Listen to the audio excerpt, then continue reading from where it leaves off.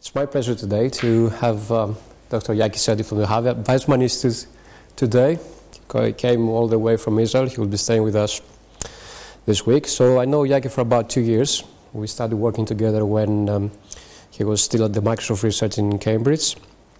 And now Yaki is in Israel, and he has done some great research on organ development and computational modeling applied to organ development application areas, including neuronal migration, the brain, the pancreas, and germ line analysis. Today, he is going to talk about programming stem cells and organ development as well. So, please. Thank you. So what I'm going to present now, it's more or less 10 years of research. It started with my PhD, where we developed the first model. Then I started my postdoc and developed another model, and then with Dimitris we collaborated on third model. They're all organ development models, all stem cell system, all very dynamic development, and I will sample over these three projects. First, I have to give a motivation why to do what I'd like to do or what I'm doing, and it's always hard to justify what you do. So what I decided to do is to quote others. And this is a quote taken out of one of the reviews on the stem cell, pancreas, and liver. And what the author wrote there is a potential targets for cellular therapy includes diabetes and liver failure. However, in order for stem cells to be clinically useful, we must, very strong word, learn to identify them and to regulate their differentiation. So after this quote, it's easier to explain what I want to do. And just to put this quote in more day-by-day words, so what the author says here, there is a great scientific, medical, economical potential in the unsolved question in stem cell research, and what I'm going to suggest in this lecture is that a theoretical study could pave new directions and could provide insight and testable predictions. So I suggest here computational models, theoretical study of stem cell system to address this problem. So what is my vision? My vision is realistic computer simulation as an analysis tool in stem cell research. So every lab, or most of the labs, will have kind of a CD of the system they are working on, and they can play with it, can understand, get in silico study before they're going back to the bench, back to the experiment. And this is, of course, must be supported by the field's experts. So in most of my projects, we collaborate with a biologist, trying to see that we are not doing science fiction, rather we're doing real science. And I'll show some of our predictions over the year that we managed to prove experimentally. So here it's the place to quote the Beatles. I know it sounds almost like I'm illusioning when I put this kind of vision, but as John Lennon said, I'm not the only one. Here are 3 examples of organizations who decided to go in this direction. The European Union funded 70 million euros for virtual human project. The FDA, the American Drug Association, Food and Drug Association, supports now in silico studying of a model by Dennis Noble. I don't know if you heard about it. During the 50s, Noble decided to model the electrical activity in the heart. He started with a few differential equations. 50 years later, the FDA says to pharma industry, go play with this model. It's not that they are testing drugs on the models, rather they just play with the model, try to get new insights and new direction. And the place where I did my postdoc, Microsoft Research, they initiated a biological computation unit a few years ago, and as we all know, Microsoft don't invest money for nothing. They try to look for the future. There are more examples, but I find this the top 3 to present and to try to support my vision. So what is the strategy that I'm going to present? What I suggest is to model the way individual cell analyzes its next step, trying to decide what to do next. put a lot of cells together, and see how the organs form, how the dynamic emerged from many cells with the same behavior. This is a way trying to imitate biology. All the cells have the same DNA, they have the same software, but they decide what to do based on different signals and different decisions. And what are the decisions the stem cell does? It can proliferate, create another cell, and it can differentiate, become a more specialized cell. And then take all the cells after we model their behavior and see how they progress over time. How the model is implemented. This is an example from the pancreas model. It's a kind of pseudo design. So we have states for each mechanism. For example, the differentiation or the proliferation. For the genes or the effectors, we have the receptor here that can be bound or unbound, and we can have a unit that can decide where to go. So when the model is executed, this cell, each component of this cell decides on its active states, what is the state of its current state. So for example, this gene is expressed, but these two are unexpressed. This cell moves around, proliferates, until it detects a factor beyond a certain concentration. The receptor bounds to the receptor. It keeps proliferating, moving around, and until another receptor detects concentration above a certain threshold. Once it got these two cell extrinsic signals, it shuts down the expression of this gene. Once this gene is not expressed, another gene is expressed. This is negatively regulated, and there is a long lineage of interaction, and eventually the PDX1, one of the genes, one of the key markers is expressed, and the cell differentiates from endoderm to pancreatic progenitor, and this cell is visualized in a front end. Once this action takes place, the cell itself, the animation, changes its color from red to green. And this is just a glimpse into how the model works. We have here the reactive engine. We see the different cells, changing states.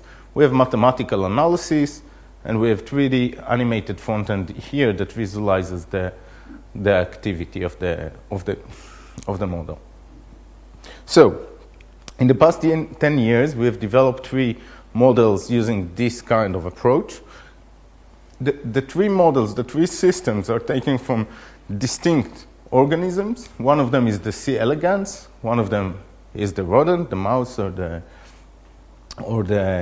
rat. And we have here another example from the rat. It's 3 distinct organs, but we use the same design to model them. So in the next slides, I'll go over the 3 models and explain a little bit about the model and some of the understanding we gained from the model, and I'll show some of the predictions and how we tested them. So this is the first project I'm going to present. It was the topic of my PhD. These 2 were my supervisors, and we collaborate with Yuval Dor. He's an experimental biologist. David Oel is a computer scientist, and Yaron Cohen is an immunologist, and he is an MD.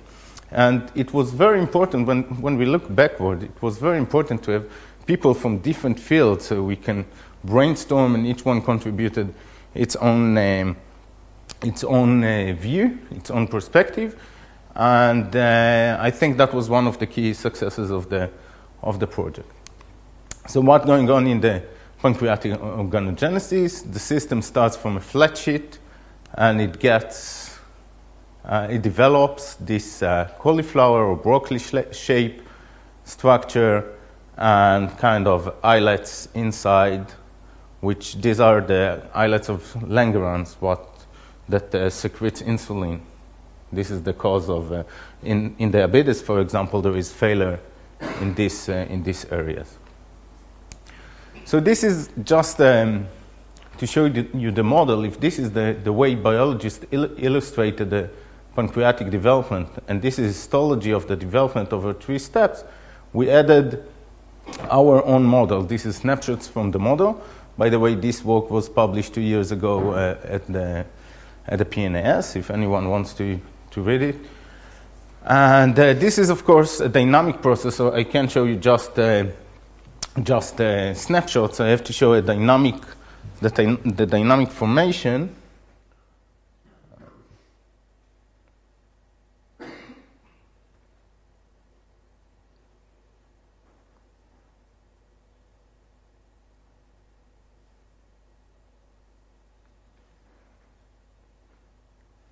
So this is the clip of the pre-recorded clip of the model. We see the flat sheet, then we create this bud, and cells keep proliferating, differentiating. And bear in mind that each one of these balls here, or each one of the cells, carry the same design. And the fact that this green and this red is just the extrinsic hue it sensed.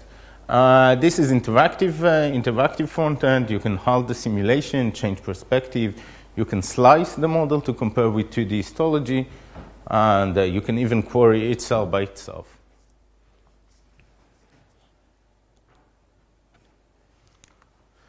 This was one of the studies we did on this model. What is the exact mechanism? What is the specification program? What are the decisions a cell takes, and what happens if we knock out each one of the genes? So if this is the normal development and this is the specification program, starts with this gene and ends with PDX1, what happens if we delete the pancreatic marker? So as expected, cells do not become pancreatic, and they end with a flat sheet. And we compare it with histology of a similar experiment. And the same, what happens if we enhance the activity of one of the factors? Again, we don't see any development, and it agrees with the previous experiment that did the same. This was a very interesting insight. What happens if we take the pancreatic marker and we direct it to activate its own repressor? So we have kind of circle here, and cells can decide whether they are pancreatic or endodermal. And we showed that it ends with a flat sheet of cells, which are partially specified. I was very excited about this result, and I went to Yuval Dor and told him the result, and he told me, you know what, Yaki? 15 years ago, someone did the same experiment, and we looked at the paper, and there is general agreement between the prediction and the result. So it's a prediction that was proven 15 years ago, but no success this time. This is another problem that we try we use the model to study.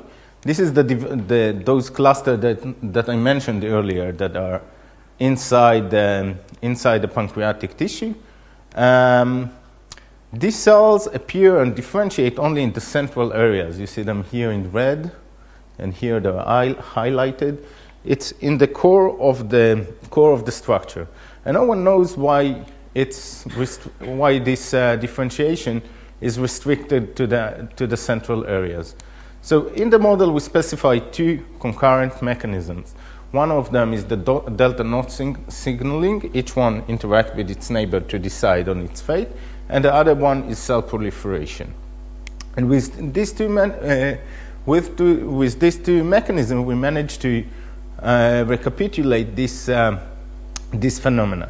And what we suggested is that because the proliferation in the core areas is limited, because they have no room to proliferate, they are more likely to have more interactions with the neighbor and to decide on this, to adopt this fate. And if our theory is right, if we block the proliferation, we won't see any particular area of differentiation. So indeed, when we ran the animation, the simulation without proliferation, we see that they are spread around and they are not concentrated in the core at all. Is it plausible? Is it a plausible hypothesis?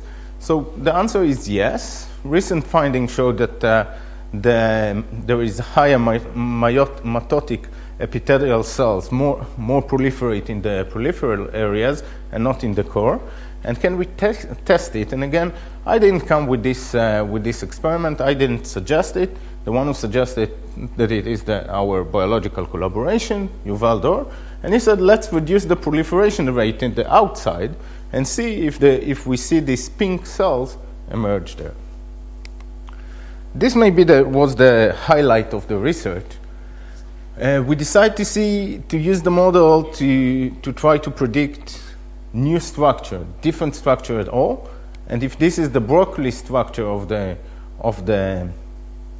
pancreas, how can we create this kind of structure? And we suggested that a condensed development of blood vessels in the surrounding will lead to this more liver-like structure. And if we'll have a branch development of blood vessel, we will have a more branch structure. And again, we try to show systematic in nature, in development, and show that these three foregut organs that develop more or less at the same time in a very close area can change can change their form just based on changing one factor. When we came up with this prediction, I said it will never be tested. Technology can't test it ever, but I was wrong. This is unpublished data by Yuval Dor, our biological collaboration, and he showed that if this is the wild type, in mice where the vascular network was reduced, they got more condensed development, while when it was enhanced, the vascular network, it was more branched. So this is one kind of predictions that the model can provide and the experimentalist can test. And that was the end of my PhD, and then we started another project. We focused on the germline development in the C. elegans. This was my manager at Microsoft Research, and we collaborated with Jane Hubbard in New York University. She's an experimental biologist. She has no knowledge at all in modeling, and two of her students tested the predictions of the model. So what happens in the germline development in C. elegans? So this is the gonad, the reproductive organ of the C. elegans. Here we have one cell, which is a somatic cell. It sends signals, a ligand, to these cells, and they proliferate as long as the signal is active. So there is a receptor on these cells. There is a receptor on these cells that as long as it's active, they will proliferate. When it's not active anymore, they will differentiate. This is a bona fide stem cell population. A lot of the ideas here are tested in cancer research and in other systems. In the model, we modeled the development of the C. elegans of this all the gonad from few cells, and we focused on two parameters: the distance of this trigger and the distance the cell keeps the activity of the receptor. This paper is currently submitted at Nature Biotechnology. If we'll be lucky, it will be revised. Okay, so this is a snapshot of the model. We see just a few cells. They proliferate. Soon they will start to differentiate. And as time progresses, they get this shape. Bear in mind that here there is the trigger, and soon they'll start differentiating. Again, each one of the cells has the same program. And the reason why this is blue, which is sperm, you see they become sperm and they form the spermatica, is just because this is its time and the signals it got.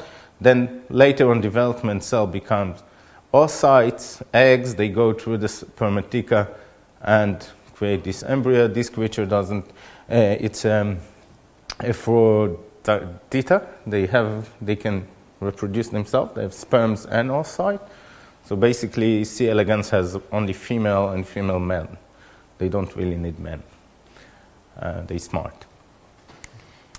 So we had the model, and now it's time to test the model. So first we played with the activity of the activity of receptor. We showed that if the receptor is all the time maintain its activity over all the period, we get all over stem cells all over. And when the cells lost the function of this receptor, there are only few cells that differentiate immediately. And this is well-known fact. This is experiments that were done during the 80s, and we compare them with the histology. It's not histology. It's pictures of the live animal. And we see here the zone of the stem cells, then there are differentiated cells. We see the oocyte and the sperm here. Again, in the model, we see here the stem cells, then the differentiate, oocyte, and the spermatheca. And here we see all over stem cells. And when we reduce the activity of the receptor, we see, I don't know if you see them here, there are only a few differentiated cells and the smaller gonad. Now, we showed here on and off. It's fully active, it's normal or not active. Can we play with the activity of the receptor? So we set up 3 different levels: low, medium, and high, and ran the simulation with these three parameters. You see it start the same, but then it will get to the adult stage and will sense the activity of the receptor. And that was very interesting what happens here. You'll see that at the same time, this one lost the stem cell population immediately, only a few of them. This was very short, and here we see the healthy proliferative zone. This one disappeared almost immediately. It took longer for the zone to be lost under these conditions, and then this simulation kept a sustainable proliferative zone. So, based on this result, we defined 3 levels of 3 classes of receptor activity of the proliferative zone. When it's sustainable, that at the adult and later at the adult, we see the zone is maintained and sustainable, and there is unsustainable slow conditions when at the adult we still have the proliferative zone, but it disappears when it grows, and there is an unsustainable fast when it lost almost immediately. This was a very interesting observation because this is a paper from PNAS 2010 that was not very good day in my life. Someone published our prediction, but experimentally. And they show that if at 0 hour in this mutation there is a zone of 22 cell diameters, after 5.5 hours at the adult stage, it is lost. So we had the prediction, someone published it, not a good day. But this pointed us to look at the progression of these cells in the model. And here we see how it progresses over time, that it's getting smaller and smaller. And here we see the data they provided in the paper, the green dots, and we compared it with our model. So this is the sustainable condition, fast, unsustainable condition, and here we see the unsustainable slow conditions, and we see that there is a very similar pattern. There is kind of a slowly losing the distance, and then it suddenly dropped very, very, very fast. So the author of the paper suggested this hypothesis. They suggested that there are two types of populations here.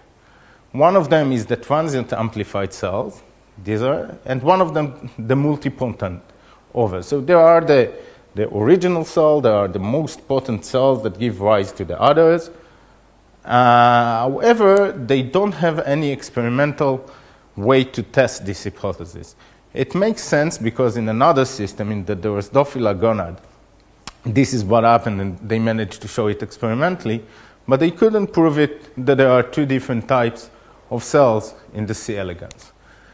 So our model suggested an alternative explanation here. We suggest that this behavior, it's simple, the dynamic of the differentiation of cells over time. There is proliferation, and when it goes below a certain threshold, all of them disappear, and then we get this phenomena. While we were analyzing the data, we noticed that in some cases there are two arms, they are symmetric. In some cases, we see that one arm is maintained, the population is sustainable, but was lost on the other one. I thought it's a bug in the model, but apparently it appears in the C. elegans too. Not at the same percentage, but you can see it here too. That one arm maintains, and here we don't see any cells. Now, we got to this stage with nice prediction that was proven at the same time. We got some nice phenomena that we observe in both of them, but can we get a prediction and prove it in the lab? What we did is to change the cell cycle time between the larva stage, at the development, at the adult stage. So at the normal development of the C. elegans, we see that the ratio is 5:1. It's 5 times faster at the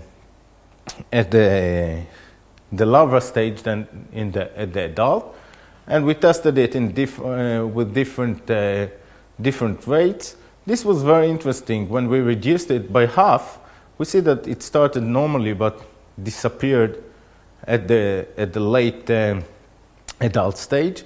It's interesting because the difference that we see here was known. It was already published, but no one looked on what will happen at the adult stage. So we went back to the bench and tried to see in the wild type and what's the behavior in the reduced larva cell cycle. So at the wild type, if at the early stages we have a zone distance of 22 cell diameters, at the adult we have more or less the same distance. However, when we reduce the larvae stage, we see that the 22 reduced to 13. So in a way, we managed to predict and test the same hypothesis. Okay, this is the third project I'm going to present. This is the project we did with the Hamilton Institute here. In this project, Chichen was my intern. We decided to take a third system and try to model it and to see what we can learn. So this is the system we've chosen. This system cells proliferate at the verticular surface and proliferate here, change their migration mode, start to migrate randomly. Then they reattach to this fiber and accumulate here to form the nerve system. We modeled that, and this is right now, it's not in review in PNAS anymore, it's in review in BSc system biology. Let's see.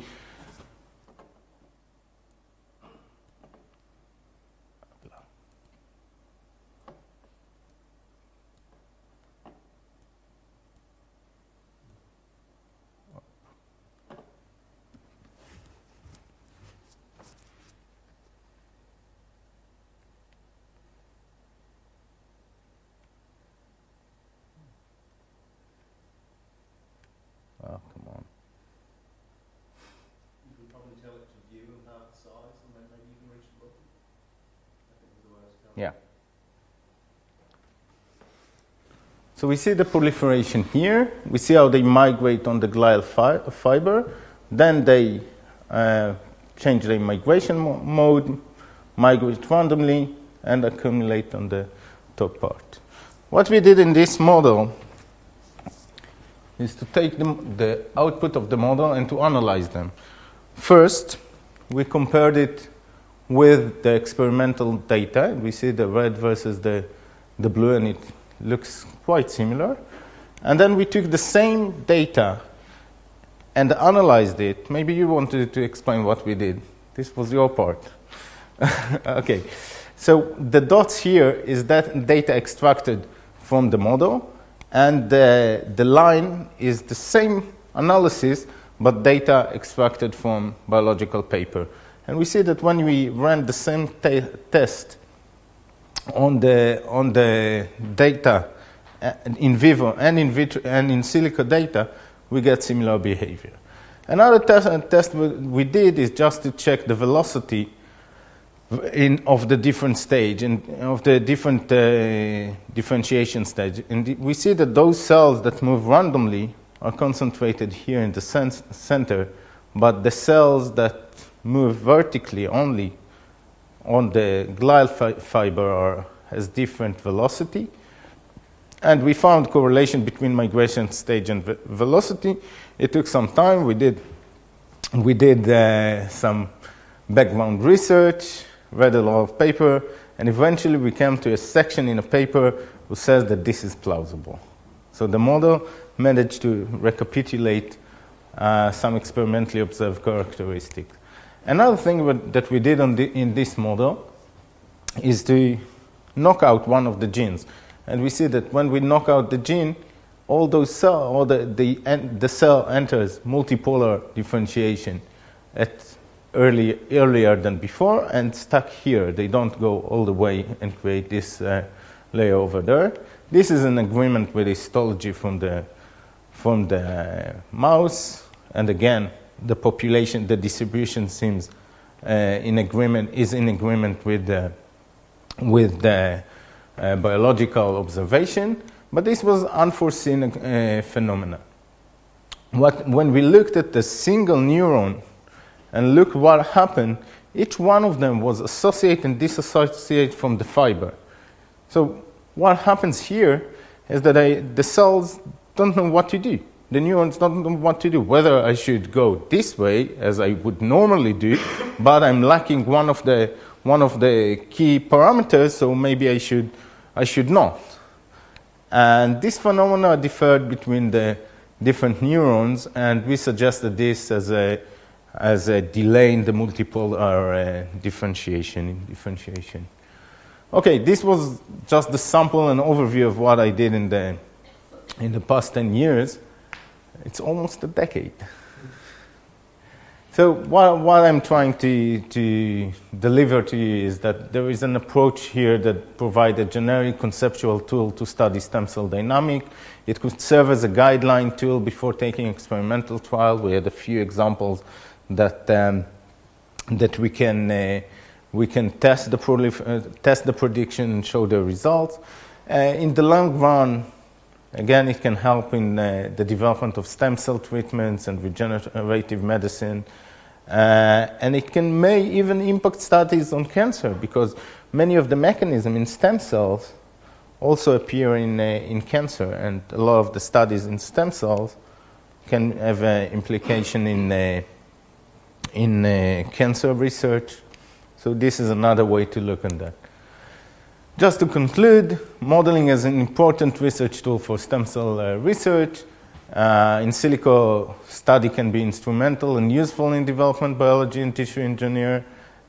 This can only be achieved by close collaboration between modelers and biologists and to create the desirable best outcome.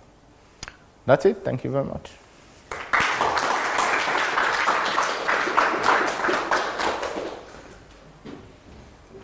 Thanks very much, Gegi. Any questions? Yes. So, Yaki, often in these models, there's quite a bit of work to get all the parameters for the various, so how robust are the models? How much do you have to tune the parameters to get the in silico to match the... It depends on the parameters. Some of them are more robust, some of them are less. What we try to guide us is that we incorporate in the model whatever is known in the biology. If there is a parameter we know in the biology which is robust, it will be robust in the model. Remember the vision. The vision is realistic models. It should be very much alike the biology. It shouldn't replace the biology, but it should be as similar as possible. So in principle, put into the model everything you know. So if you know there is a fragile parameter that you need to fine-tune, you should fine-tune it in the model. And again, the decision of which parameter is more robust is what biologists says, or papers, and you have to read a lot of papers in this kind of research, a lot of different sources. Some of the papers you need to read again and again and again, and just find, the difference between the way they write it, whether it's this is the most important one or this may be an important factor, and you should have to incorporate this knowledge into the model. Any more questions? So you had some very nice visualizations of what the model was outputting, but it included things like the last example, you had a two-dimensional visualization of the thing, whereas some of the earlier ones, the cells were growing in 3 dimensions. Do you have to tell it things like how many dimensions the cells can move around in, or is that part of the sort of input to the model, or do you let it go? No, it's part of the model, and when you learn the system, when you study the system, you have to decide whether two-dimensional is a good approximation of the system or not. In the last 2 examples, two-dimension was enough to present a cut of the organ. But for example, in the pancreas example, 2D wasn't enough. We just had to go with 3D. It introduces a lot of challenges to the modeling, but. How long in real time it takes to perform the simulations for the pancreas and then for the C. elegans and for the brain? Yeah, the pancreas takes about 45 minutes. The C. elegans takes a few minutes. We tested the simulation up to 10 minutes. Do you remember how long Also a few minutes. Again, it depends on how realistic it is and how the. It's not a big issue. It's not a big issue. And the pancreas one, because it was in 3D, it was much more heavier with more cells. In the other systems, it was easier because the number of instances was much lower. Just to give you an estimation, I think in the C. elegans example, it's a few hundred, while in the pancreas, it's 10,000. So it just. Any more questions? Many models of lung development, lung organogenesis. Not that I'm familiar or with. Branching. There are some models who try to understand what is the decisions, and there was 2 years ago a nice paper in Nature about they just pick up a few building blocks, whether it can divide only 1 branch or 2 branch, and they show that this can recapitulate the branching of the lung. It's less interesting than the kind of research that I'm doing now, because what I'm doing now includes differentiation, and in the lung all the cells have the same differentiation, so just like more of the branching morphogenesis. I believe that the structure of the lung determined very much from the blood vessel layout over there. That's what I think, but never tested it. There are many research that show that there is interplay between the blood vessel and the lung development. So what's the actual next step, Jaki, for the technology? Have you thought about it? No. What I really would like to do, but that's because I'm computer scientist in training. So every time I built a new model, I had to go from scratch. If there was a designated tool for modeling stem cells, that would help a lot, and I think it will just make this kind of modeling, this kind of research much easier. This is something I really would like to do. To model the entire brain, what we discussed the past few days, can be a really challenging task. We focus in this research only on the cortex, which is where the most of the neurons are, but they have the more boring behavior. So it's in about 90% of the neurons in the 80 cortex. to 90, yeah. Okay, there will be coffee and muffins outside. So thanks, Jackie, once again.